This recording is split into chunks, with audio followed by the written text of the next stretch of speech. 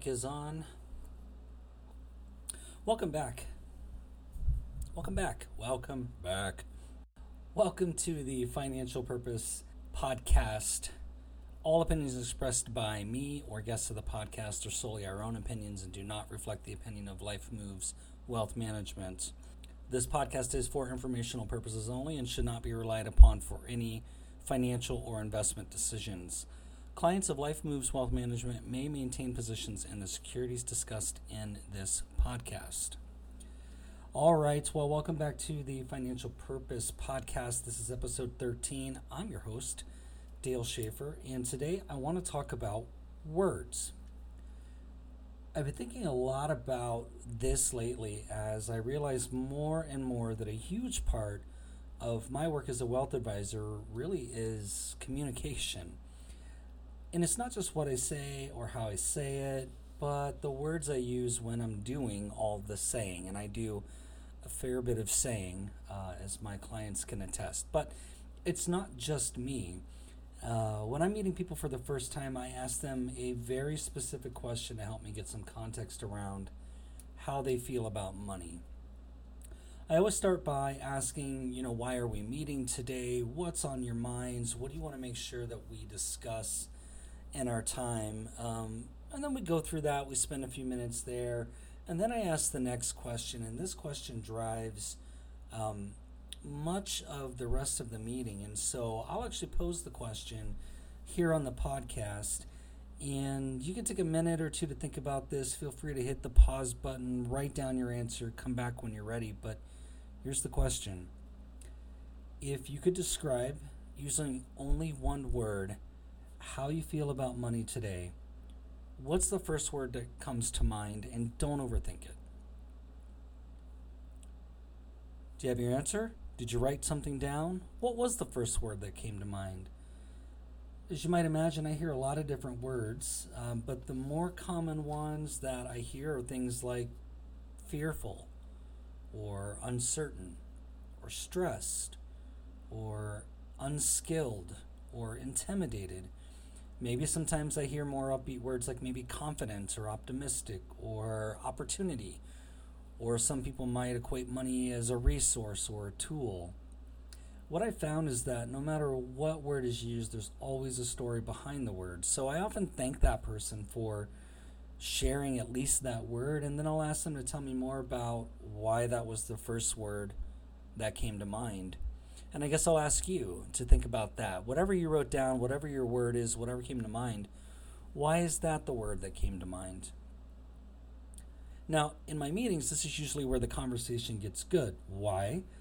Because the words that you use often have meaning, especially when you're asked to personally identify with one or pick one, just one, that directly represents how you feel about a massively complicated and deep subject like money. Because when we're talking about how we feel about money, because I asked an emotional prompt, when we're talking about how we feel about money, it's not just how we feel about dollars and cents, it's the backstory, it's what we heard about money growing up, it's about what we think about money now as an adult, it's about whether or not we've accomplished what we hope to accomplish at this stage in our lives, especially when it relates to our financial success. So I'm not just talking about one word, we're talking about something deeper, and that's really one word to describe your relationship with money. Now, there are certain words that you might use when meeting with a financial advisor or wealth advisor like myself. And these are words that seem like they'll be natural in the conversation. Words maybe that might mean something specific to you, like retirement or savings or financial independence or investing or budgeting or wealth. And so whenever I hear words like these, especially when my clients use them or when people who are interviewing me to potentially be their advisor, when they use these words, I'll always say, great, that's a great word. Tell me what it means to you. Let's take the word retirement. It's an easy enough word. We all know what retirement means, or do we? More importantly, Do you know what a word like retirement means to you? Now, while this might start to sound a little trivial or maybe even in the vein of semantics, it's an exercise that I find can be very important in building trust in the advisory process. So, going back to the word retirement, we have to get very clear about what the word means to you, because I've yet to meet someone who defines retirement along the lines of, hey, I just want to hang it up at age 65. I want to get my gold watch while they sing, for he's a jolly good fellow at my retirement party. I'm going to collect a pension and some Social Security checks, sign up for Medicare, and then I'm going to travel to Florida for the winter and play golf every day. For people who are under the age of 50, they might attribute that word to something like, I'd like to be done working for someone else as soon as possible, like in my early 50s, if that's even doable. I want to travel while I still have the energy to see all the cool things in the world. I don't want to have to worry about money, but I don't want to sacrifice my lifestyle now for something 30 years down the road that may or may not happen. And I don't want to wait until I'm 65 or 70 to do those things. Maybe you don't identify with either of those statements and that word means something different to you. How about the word budget? That's a popular word. It means so many different things to different people. Same with the word wealth. No matter how you define these words, your meaning is likely very personal, and it's probably unlike the very next person that I might talk to and ask the very same question. The better that I understand how you associate with those kinds of words, the more likely you are to feel that the advice and direction I give is really meant just for you. But that understanding of words goes two ways. See, financial advisors, wealth advisors, financial planners, whatever we call ourselves, we're very good at words. Trust me. We have a lot of friends who are words. We know the very best words. And I tried to do that in my very best Donald Trump impersonation, and I didn't do a good job because I'm not a very good voice impersonator. But I had the whole like hand gesture, the okay, it's okay. I know the best words, all that kind of thing. And I'm going to stop now because I'm embarrassing myself right here in your airwaves. Of course, there are a whole different set of words you might expect me to use in our meetings, and these are going to be words like portfolio and investments, stocks, bonds, fixed income, alternatives, asset allocation, fundamental analysis, technical analysis, interest rates, risk-adjusted return, duration, bonds, yield, all that fun stuff. These are words that I may feel are important to your understanding of your financial health. And they're words that you'll hear many times over during the years that we're going to work together. And yes, I said years. That's an important word. If you're hiring an advisor, it should be a person that you want to be in a relationship with for a number of years. In a relationship, there's another very important word to define when you're in this process. But words like these, all the ones that I just listed, the portfolio and investments and stocks and bonds and asset allocation, interest rates, blah, blah, blah. Those may be words that you're familiar with. Some of them may be new, and some of them may be even intimidating because you're just not sure what they mean or, more importantly, what they mean to you and your wealth management. You may be expecting or even wanting me to use words like that because maybe it gives you some comfort level in the expertise and the credentials that I hold. The thing is, though, I always run the risk of using words like these and either maybe insulting your intelligence or talking over your head. Neither scenario is that great, and either way, you may just kind of nod and smile to avoid the risk that you might sound like a know-it-all if you jump in, or you might sound kind of dumb if you ask me to explain.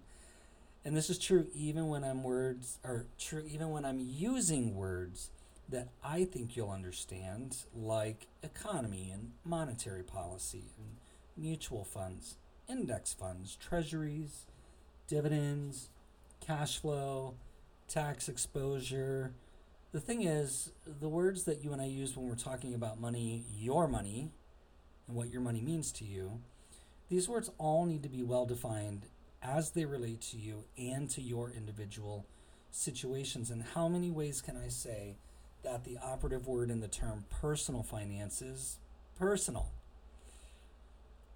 So what got me thinking about this is I had a client a couple of weeks ago, and we were talking, and he was sharing his, kind of future goals of, and he used the word, we want to get there someday. And words like get there or getting there, I hear those words, but the word there, THERE, that word stuck in my brain as soon as I heard it in the conversation. It kind of reminded me, there's a song called Nowhere Fast. It's by the band Incubus, if you remember, or even if you still like that band. But they had an album came out in like 1999 called Make Yourself. Wonderful album, by the way. One of my favorites from the 90s. Anyway, before I get too far into the weeds on that one, the chorus in the song says, will I ever get to where I'm going? And if I do, will I know when I'm there? So that went through my brain, and I then asked this client, and I said, hey, when you say the word there, what does that mean to you? What does there look like? And we had an even longer conversation then about that particular word, because if we don't take the time to define words like there, as an example, and write down as part of their financial planning process, their THEIR, then this client could go their whole life being there, THERE, or being close to there, and not knowing it, and still working for some place that they don't even know has already arrived.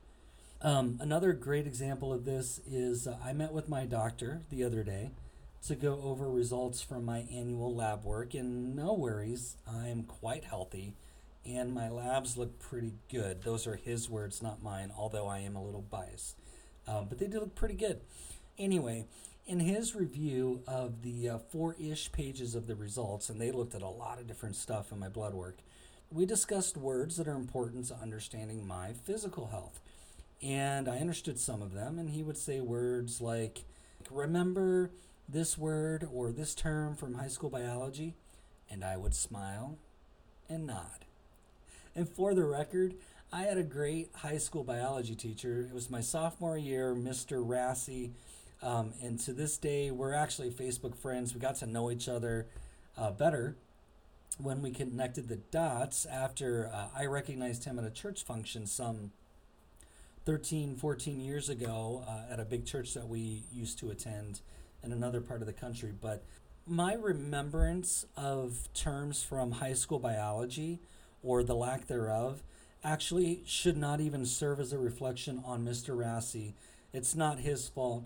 I don't remember a lot of that stuff from high school biology. That was a long time ago for me, and I was never really medically minded. So I think I got through that class with like a B, but that's just because I'm pretty good at reading books and occasionally taking tests. So I remember some words like mitochondria or ribosomes or cytoplasm, but those are not anywhere near the words that I use regularly. So as smart as I like to think I am, I know that those words have something to do with cellular composition, but that's about it. I probably can't tell you what any of those things do or what their function in the cellular development is or whatever. So my clients who are medical professionals probably just let out a collective groan, and I heard it. So sorry, guys. Anyway, back to my meeting with Dr. Robert. At the end of the meeting, he asked if I had questions, and I shared that the whole time he was explaining my results, I couldn't help but draw a parallel to what it might feel like to be on the receiving end of one of my meetings. Now, he agreed that it can be tough at times because there's so much that he wants his patients to know, and there's a lot that I want my clients to know, but he also understands that he runs the same risk of either insulting someone's intelligence by being too plain, or possibly even runs the risk of talking way over their head, so then they get none of it. And I bet as a professional in your specific field of expertise, you probably run into the same dilemma. Like if your field is is auto mechanics or cars or anything like that. Words like carburetor, if that's even still a thing, timing belt, CV joints, those kinds of words, they might be really tricky. You know exactly what they mean and how they go into the car and how they help the car go down the road, but explaining that to somebody else, you may have to do a little bit of work there. If your field is marketing, your words might be things like SEO or above the fold or day part or color palette or some other things like that. And those words might lose certain people. If you build websites, you might have terms like CMS or shortcode or DNS or host, CSS, favicon. You're going to lose some people. Medical professionals, I just talked about that, but you might also have words that showed up in my blood work like hemoglobin and triglycerides. And maybe if you're in physical or occupational therapy, your words might be things like gait or traction or supinate or pronate, right? Those kinds of words. If you're in aviation, your words are like aileron, lift vector, magnetos, lift, thrust, drag, weight, right? That stuff just doesn't mean what you understand it to mean to other people. In conversation, it can be very difficult to have people track along. So to bring this topic home and hopefully land the plane, no pun intended, but that's a shout out to my aviation friends. Or maybe we need to park the car or dock the boat or seat the patient or whatever metaphor you want to use that's based on your work. The point is we all use words that have relevant meanings in our daily lives, whether by vocation or even by our culture. I didn't even get into cultural words, and I grew up in the South. There's a lot of words that we used as that I can remember as a kid that just don't mean the same thing in other parts of the country because they're part of our dialect or cultural things. Different ethnic communities have words that mean very different things to them. All those words and terms, colloquialisms, whatever they are, they can be either understood well or completely lost on the ear of the beholder or the hearer. I think it's eye of the beholder, but I'm going to use ear of the beholder because I can. It's my podcast. Anyway, there's a Greek philosopher, Antisthenes, I believe is how you would say that. And he said, an investigation of the meaning of words is the beginning of education. René Descartes, a French philosopher, scientist, mathematician, said, verify the meaning of words and you will save mankind from half of their delusions.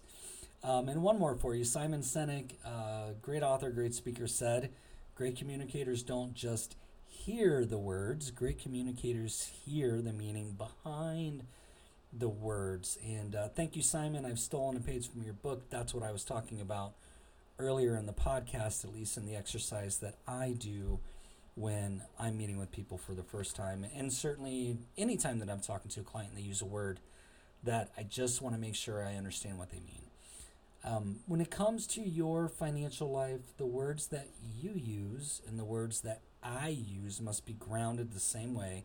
Otherwise, I really believe it creates a gap in our advisory process. I think it creates potential issues long range in our relationship. And if I don't have a clear understanding of what you mean by the words you use, well, there's a chance that I'll interpret those words using my own bias and filters, and I'll probably create an advisory plan accordingly. And if my understanding of those words are not at all what you mean, there's a high probability that you will accept the plan as delivered, nod and smile, but you won't implement it because you won't understand it, or it won't make sense, or it won't match what you have envisioned.